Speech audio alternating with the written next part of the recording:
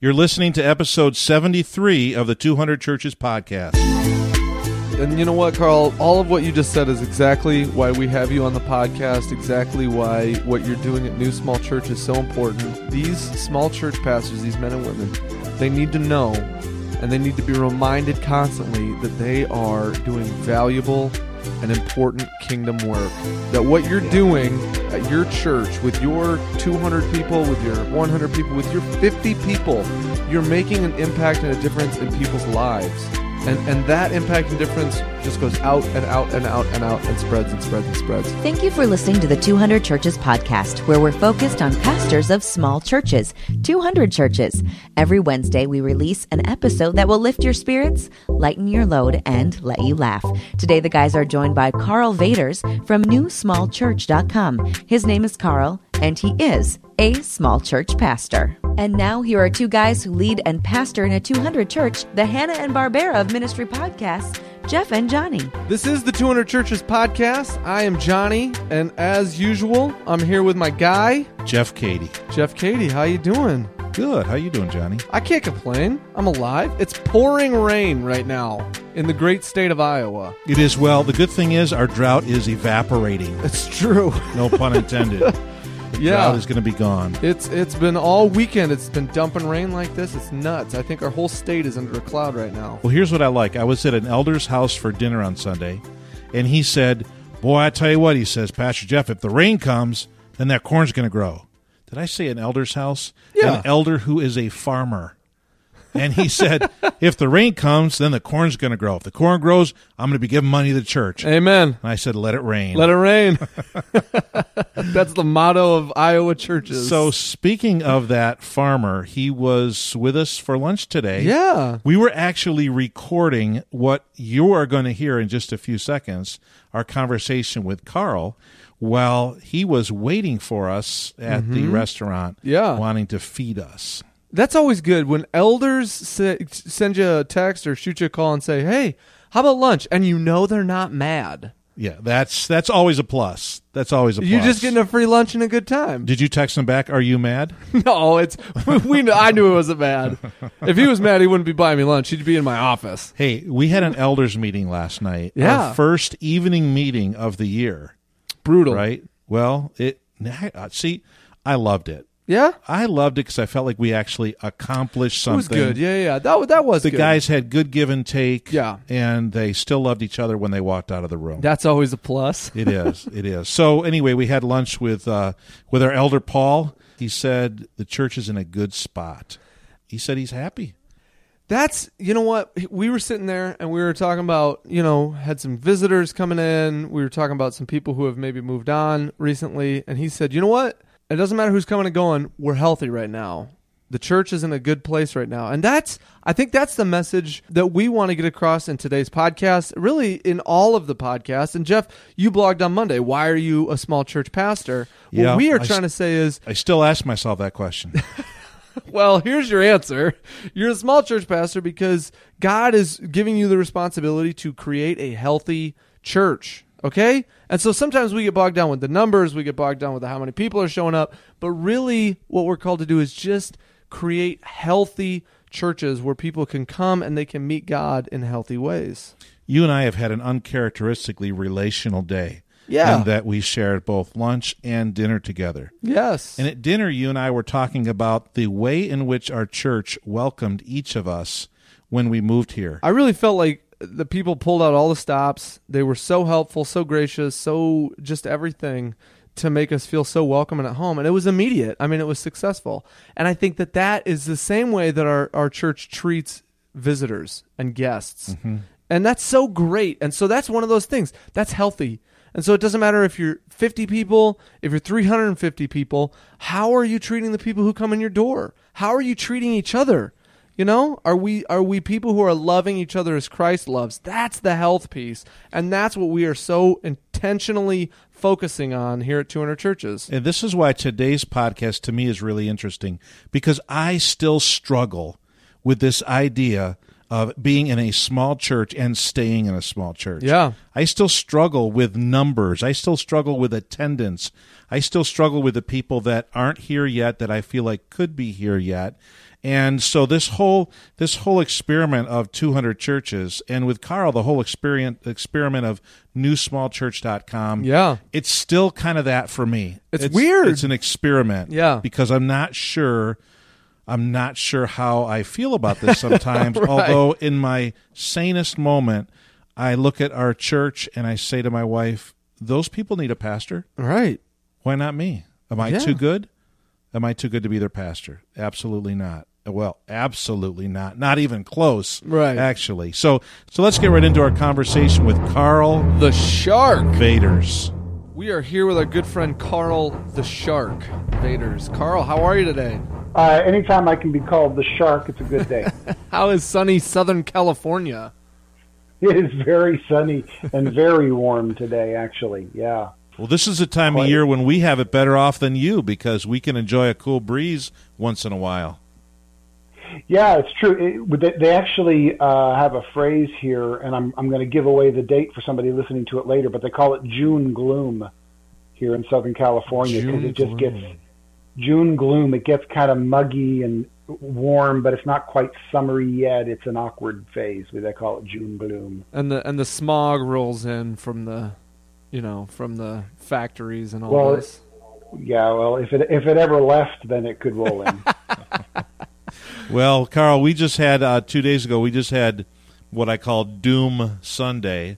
Doom Sunday, so I suppose we could have June gloom. June gloom and Doom Sundays. That's a secret for the 200 church, that you really want to alienate your people by having Doom Sunday once in a while. We had new couples. How could you not pack them in with a name like that? Well, we had new couples in our church, too, and I had to welcome them on Doom Sunday. I snuck by Jeff during communion, and I said, "Hey, I just want you to know there are guests here. You better do a good job." Completely changed his whole scenario for the day. Then. That's exactly right. You need to be aware. Yeah, he said no pressure, but we've got guests. We got here, a couple guests. Yeah, and he gave me the look. Yeah. Oh. Wow. Don't screw this up, Jeff. So, Hey, Carl, we are going into what is the 6th of your 12 essential blog posts that you have on your website, newsmallchurch.com. And the title for this one is The Surprising Reason That 80% of Churches Will Never Break the 200 Barrier. Now, we didn't talk about this in our pre-recording chitter-chatter, but I want to, do I have permission to speak freely to you on this topic? Yes, you do. and I'm shaking as I say that. Well, I was going to say, you don't sound convinced. Come on. You don't always want to be on the end of Jeff speaking freely. I can attest to this personally. Yeah, I mean, when has you needing to ask me permission ever stopped you from doing that anyway? Well, I'm a nice guy though, so no. Actually, the truth is, in this blog post that you wrote, there's a lot of stuff here that I think most pastors don't want to talk about. I mean, stuff that I don't want to talk about, questions that we would rather not ask ourselves, let alone have somebody else ask us. And on Monday's blog post, it would have been for June 2nd, I put some of those questions in there. And I assume that, some people won't ask us those questions because they don't want to put us in a tough spot where we'd have to maybe be embarrassed in our answer. Like why do you pastor a small church? Because I'm a bad pastor. Oh my. So you've got newsmallchurch.com. We've got 200 churches, and I am frustrated that this to me is still, it's like it's a little sensitive topic. So maybe you should just give us the premise behind this post that you wrote. Why I'll never pastor a big church. Actually, I intentionally didn't phrase it why I'll never pastor a big church, but because that's still a possibility. If that happens, and it's great. But it's not something I'm striving toward. But 80% of us never will. That's just demographically the way the numbers have always been since the day of Pentecost. There's never been. There's never been more than 80% of us just never pastor churches any bigger than that. Mm-hmm. And for me, the main reason that I'm that my church has never grown to bigger status than that is. The one time it did get bigger than that, and it started pushing 400, I realized I really stink at this. I wasn't good at it. I tried to do everything that was necessary. I changed the systems. We set up new ways of doing things. We hired on extra staff. We did all of that stuff, but I found myself spending the bulk of my ministry hours doing things I hate, doing administration, dealing with staff issues, dealing with fundraising, trying to find new facilities for more people, all the stuff that has to be done if your church is going to be big. I have zero argument with the people who say, if you want your church to get bigger, you've got to adapt and do things by new methods. Absolutely, you do. And I wanted it bigger, and I adapted to those new methods, and I was miserable. Well, you did write in here that a church and its leadership have to adapt to a different way of doing church in order to break through the 200 barrier. So, yep. Yeah, you have no argument. You say that's a good thing. You just wrote in here, I stink at it. Yep. Yeah, so... I wasn't unwilling to adapt. I was unable. Right. And back then, I beat myself up like crazy because obviously I'm not good enough. I'm not whatever. But no, everybody has their gifts, and I discovered that I can do stuff that others can't. I can shepherd a smaller church, whereas that drives some pastors out of their mind. Yes, they want to administrate. They want to run a big staff. They want other people to take care of the pastoral care, and that's fine too. Let me ask the question that to me begs to be asked right now. If I, as a pastor, say I stink at something, and I admit it out loud, what if my church says, we don't really want a pastor who stinks at that. We want a pastor who can take us a little bit past that level. So, yeah, we're not too certain. What do you want to do there, Pastor? Maybe you ought to put your name out somewhere. Well, then maybe you ought to put your name out somewhere. Oh, you're so smart, Carl. I like the way you gave that right back, Carl. Just like, churches go through transitional seasons, and they go through different phases during different chronological periods. Our church is very different today than it was when I came in the 90s. And a church at 400 is very different than a church at 40. And not every phase is for every person, and not every phase is for every leader. Some leaders, our job is to take it to a certain place and then hand it off to somebody else. Sure. That's not a failure. So let me ask the next question. How do we get pastors, how do we encourage pastors, how do we encourage ourselves to be open and honest about our weaknesses? Because if we are, there is the danger that, hey, we don't want a pastor with those weaknesses. We want a different skill set, therefore you need to move on because we're ready to rock and roll. You know what I mean? I think it's maybe it's just one of those inherent built-in issues in leadership and in ministry and in the local church that, it's just something that we have to wrestle with. Well, yeah, and it's not just about leadership and ministry. It's human. Nobody wants to admit they're not good at something. We want to be good at stuff, and there's this is in no way an excuse for not getting better at things. This is, you guys both know me well enough to know that the idea of settling is anathema to every single bone in my body. But it's not settling. When an artist says I'm not good at math, they're not settling for art. But when an artist says, I can only do paint by numbers and I'm never going to paint outside the lines, that's settling. In that illustration, but there's also artists that, hey, they're really, really good at this kind of art, but truth is they're not good at that kind of art. So they stick with the kind of art that they're good at. Yeah, they find their calling, and then they get better within that calling. Yeah. They never stop growing within that calling. And it's the same thing for a pastor. Some of it, it's easily 2 decades of trying to figure out exactly where my sweet spot in ministry is. And in some ways, you're still always tweaking that and narrowing it down. But once I had a general sense of this is where God has called me to ministry, here's the general area of it, and I realized, hey, I'm not called to that, I'm called to this. Now I'm going to be as good as I can be and at this, and I'm never going to stop growing at being good at this. Yeah. And I discovered I'm a good small church pastor, and I discovered I'm actually really good at helping other small church pastors be good small church pastors as well. That you are, yeah. Ta-da! Yeah, and here we are today doing this. So that's part of my own growth. I didn't just settle and go, well, I guess it's just me and this handful of people, and we'll just settle for that because that's all I can do. No, what does it mean now to be in a small church pastor and be a better one and be in a better church, and what within that sweet spot can I do? And I began to discover, yeah, I can help others do this good too. So that's part of the expansion of my own ministry, the growth of my own ministry, but the church butts in the seats aren't getting any bigger. My ministry is growing every single day without butts in the seats because it's a different kind of growth. I think that this, whole conversation might just come back to the whole idea that a bigger church is a better church.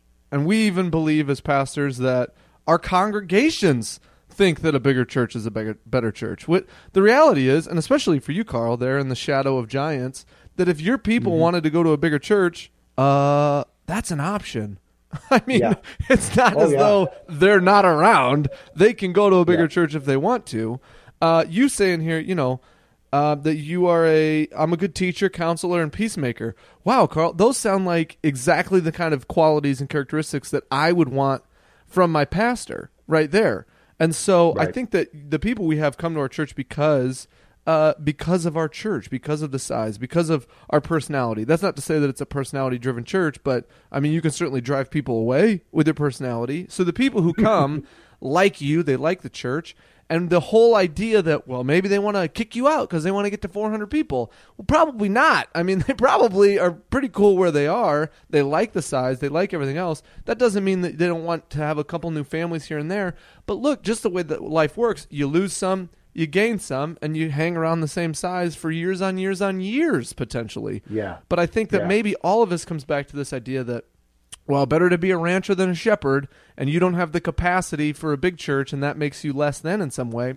Well, like you said, since the beginning of the church, why is that the case when most churches throughout history have been small churches? Yeah. Well, I think we've got to get away from the idea of better than, and just recognize we're talking about different than. That's all. And we live in the success. We live in the success society, and that's so hard to do. I mean, we've been working on this now for almost 2 years. I still have to manhandle and wrestle my thinking away from the thinking that I've had in my head for over 20 years. Yeah. Oh, absolutely. Well, we're right now in the summer in our church, and during the school year, our denominational college is very close to our church. So when school year is in session, we have a lot of future ministerial students who come into our church. We'll have 40 to 50 students come to our church during the school year from our denominational college nearby, which is a big increase for a church of our size. And they help out and they pitch in, they set up, they tear down. They're on the worship team, they lead the youth, they lead in kids. It's great. But we have learned over the last few years to gird our loins for the first Sunday after graduation, because we're going to face 3 months of a significantly smaller group of people and a smaller workforce in our church. And the first couple of years that happened, it was really emotionally devastating. It was for me and for others. It was like, because we had this picture of we are of that size and we're not. But now we know during the summer we have to gear to a different number and to a different workforce. But it took some time for us to not feel emotionally, what's the word I'm looking for? Emotionally drained, emotionally hit in the summer by the significantly lower numbers. Not to mention we are in Southern California. It is nice weather, and Disneyland is close by. Well, we don't have Disneyland, but I mean we experience very similar things. I mean, this year we were getting 60 to 90 college students a Sunday, and then all of a sudden, and the May comes, it's like the floor drops out on that. And I'm joking with Jeff, like, what did we get, 84 people this Sunday? And it hasn't been. I mean, it's not been that bad, but it drops off quite a bit, and you look around and you think maybe we should close off the sides for church on Sunday, try to pack them in the middle a little more. Maybe we should do this, that. But yeah, the workforce goes down, and then people going on vacation. Summer is just it's a harder time. You cannot, this is maybe just a word for pastors today. You cannot look at your summer congregation and get down on yourself, okay? Because it's a different animal completely for these 3 months out of the year. It just is. Yeah, and for us, it's Memorial Day to Labor Day. Yeah. And absolutely. It's a long summer, but I really made peace with that several years ago. And you can do things in the summer you just can't do during the school year. So in this article that you wrote and in our conversation, I feel like we might be talking about two things that can be very different and don't necessarily have to be connected. And the one thing is just the nature of a local church, right? It doesn't have to be any particular size. Any church can be healthy and credible and viable and important in the kingdom of God. And then the other thing we're talking about is the nature of leadership and the nature of leaders.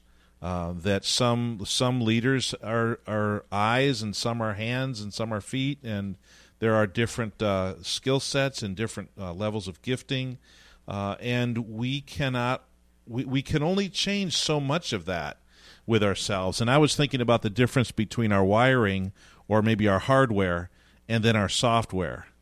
And I was wondering, how much can we change? Like when you said you were almost at 400 or around 400, and you realized that you were doing something that you really weren't good at in it, and indeed it didn't last. How much do you think a pastor should be thinking about, okay, how can I, get myself better, make myself more equipped, more skilled to do this, or B, how much should I expect to be able to get people around me that can shore up my weaknesses, that can do the things that I can't do, yet I can still be the pastor of the church? What do you think about that? Absolutely. Yeah, that's a great question.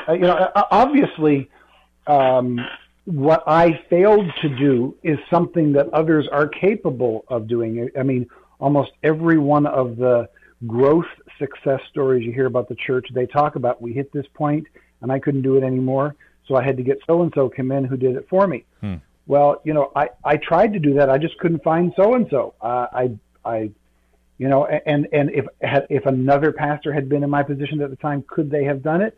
Possibly, but they weren't called to pastor this church. I was. And at that time, I even went through a real soul searching. Am I still called to pastor this church? Is this where I'm supposed to be? Or have I brought it to the point where I'm supposed to hand it off to somebody else? And I think in half those situations, the answer is, yeah, it's my time to leave and hand it off to somebody else. But I was in that other half, which was, no, I'm here to see it through this and to learn some lessons through this and to figure out some things.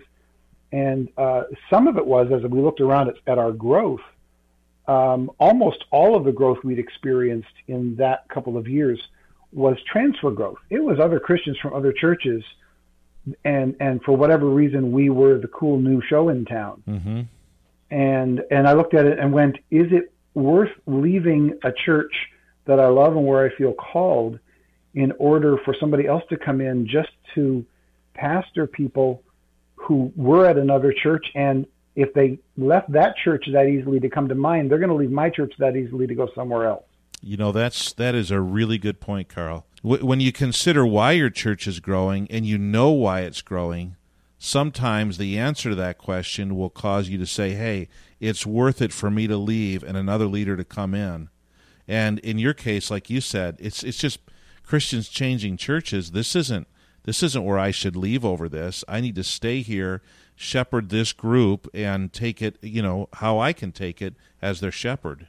If the growth had been predominantly through salvations, and it got to a point where I could no longer maintain that, and their likelihood was fairly high that the people who came in and got saved in the church would likely leave and maybe not go anywhere because there were such baby Christians and this was the only church they've known, then I'd have probably worked on, some kind of a succession, bringing somebody else in, stepping back and doing a different type of ministry while somebody else maybe came in and did the evangelism ministry or administrative ministry, whatever.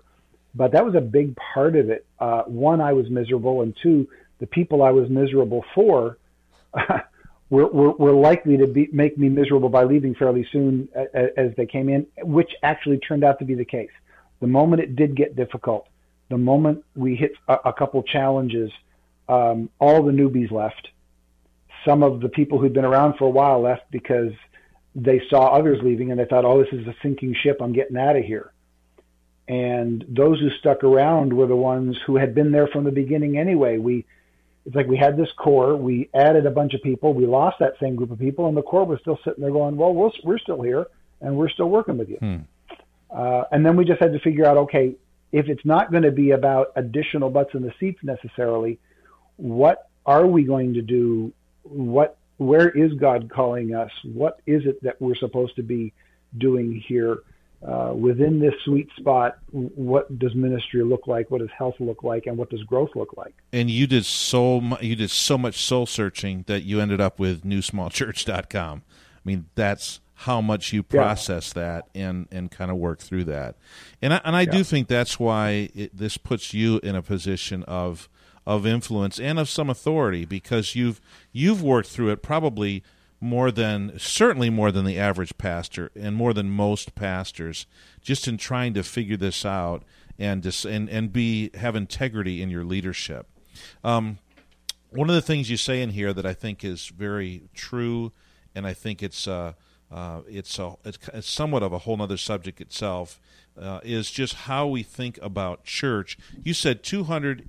The words we use when we talk about numerical growth, that 200 is a barrier and a ceiling that needs to be broken to get to the, quote, next level, unquote. And you said, I don't buy it. And I absolutely, completely agree. And I think this is part of the whole mission of what we both do and what Johnny and I do, is trying to get pastors to understand that, hey, their church doesn't have to grow numerically in order for it to be viable and to be successful. And I think that's one of the fundamental principles of what you're doing at New Small Church. There's no question that 200, and even people who talk about the 200 barrier, if you read any book on it, the number actually lands anywhere between 150 to 350, but they call it the 200 barrier. There is a very real shift that needs to take place if a church is going to push past that numerically and become bigger than that. A church of 400, if it's going to be healthy and strong, needs to have different systems and methods in place than a church does at 150. That's unquestionably true. So that is a big shift, which is why they talk about the 200 barrier, because there is a big shift that needs to take place between those numbers. But the word barrier is really my issue, because barrier implies a ceiling that must be broken through, and that if I haven't broken through it, I have failed. Because a barrier, that's what the word means. A barrier is something that holds us in. A barrier is something that is supposed to be broken through. But I just don't buy that it must be broken through. There are values that a smaller church can bring to the kingdom of God that a bigger church can't bring, and vice versa. So we need both. And I think if God is leading a particular pastor and a particular church to become big, quite frankly, I think the 200 barrier, if a church is really struggling and just beating themselves to pieces trying to break through 200, that might be God saying, I don't want you to break through this. I want you to do small really well. It seems to me that if God wants to grow his church, he's going to do it. And so we get these testimonies of the bigger churches. We're just like, oh, I don't know what happened. Within a year, we were 1,000. Within 3 years, we were 3,000. It just came out of nowhere. And it should happen to you too. Right. Yeah. Now, that it happened to you, I'm thrilled. That's awesome. That is a God-touched moment where God said, I need a big church here, and I want you to do it. Well, that's great, but that's not what he's telling me. Yeah. So the fact that you did it, I celebrate. But don't turn around and say that now has to be duplicated by anybody else, because that's just not how it works. Right. Exactly. And you know what, Carl? What All of what you just said is exactly why we have you on the podcast, exactly why what you're doing at New Small Church is so important. These small church pastors, these men and women, they need to know and they need to be reminded constantly that they are doing valuable and important kingdom work. That what you're doing at your church with your 200 people, with your 100 people, with your 50 people, you're making an impact and a difference in people's lives. And that impact and difference just goes out and out and out and out and spreads and spreads and spreads. So thank you, Carl, so much for being with us today on the 200 Churches podcast and encouraging pastors with everything that you just said. Thanks, Carl. You're welcome, guys. Good to be with you. Jeff, I think you were trying to start a fight with the shark. I'll start a fight with him.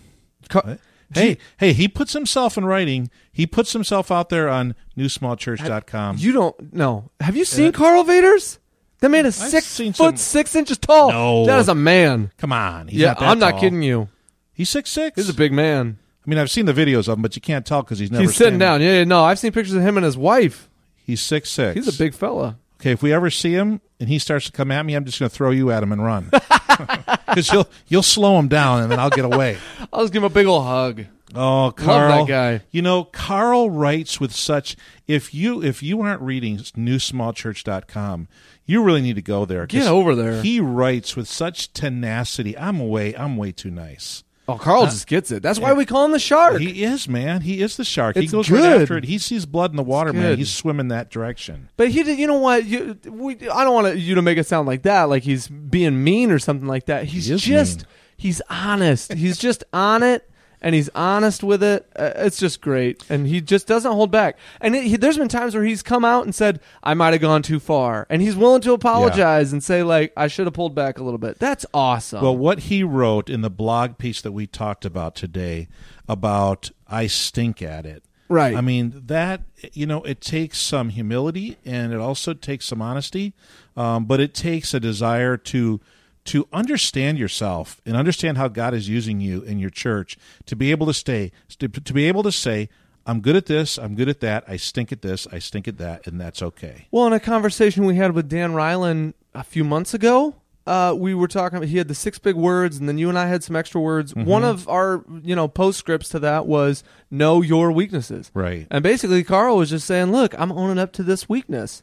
And God makes something beautiful out of our weaknesses. And I think that's the hope, you know what I mean? That God doesn't expect you to be a 600, 700, 800 member church, right? God sees you where you are, and he uses us to make a huge difference and a huge impact. My power is perfected in weakness. That's the promise that we have as ministers of Jesus Christ. And if there's one thing, Johnny, that I hope for our listeners is that, and I can speak to you as listeners, is that you would be content with where God has placed you. Yeah. That was one of those Bible college statements from, decades ago for me. Be content with divine placement. Okay, well, that's the stodgy way of putting it. Sounds good. To be content with, the church that God has put you in, the people that God has given you, and don't be looking past them at the people that you hope will come. Focus on the people that are there, because your people need you.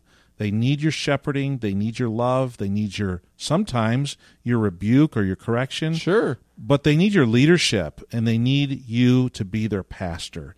So, be content with the church that God's put you in. Yeah, and recognize what are you good at, what you're not good at. Maybe you heard us talking and you think, wow, I actually think that I have a lot of the qualities of a person who can get through the 200 church barrier. Mm-hmm. That's awesome. You know what I mean? God will use you then to do those things that you're good at doing, and he'll surround you with the people that you need. And if you feel like you're like that, then go ahead and send your resume to me. We'll kick Johnny out, and I'll hire you.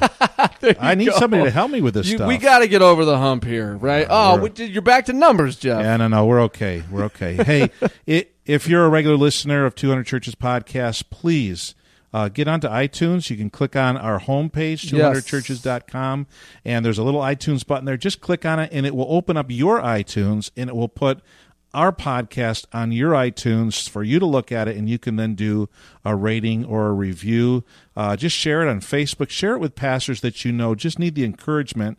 They may be discouraged because there's a small church pastor. So encourage them by sharing them with them, the 200 Churches podcast. Jeff, you got any parting shots for people? Any words of wisdom? Any parting shots for me? I know you always have those. Here's my parting shot, Johnny. It's not really for you. It's something that we did last night with our elders. As we got together, I encouraged our elders to do something that we have never done in the last 10 years. I'm not going to tell people what it is because I don't want them to think, oh, they've got to go out and do that. But what have you been talking about doing at your church that you just haven't gotten to?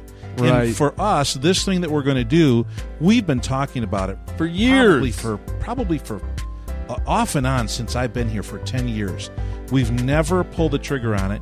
We are going to do it. It's not this big, huge investment. It's not this big, huge deal. But we are going to do it. So what is there in your church that you just have never done? You've just been waiting and just pull the trigger. Just do it and see what God does when you get involved in a ministry or an opportunity or an event that you just have never done before. That's awesome. I think that's a great way to end this podcast. Thank you so much for listening and for being a part of the 200 Churches podcast. We hope you've been encouraged and challenged by this episode of the 200 Churches podcast. We'll be back next Wednesday to provide you with more ministry encouragement as you pastor your 200 church. Until then, may God bless you as you lead and love your people.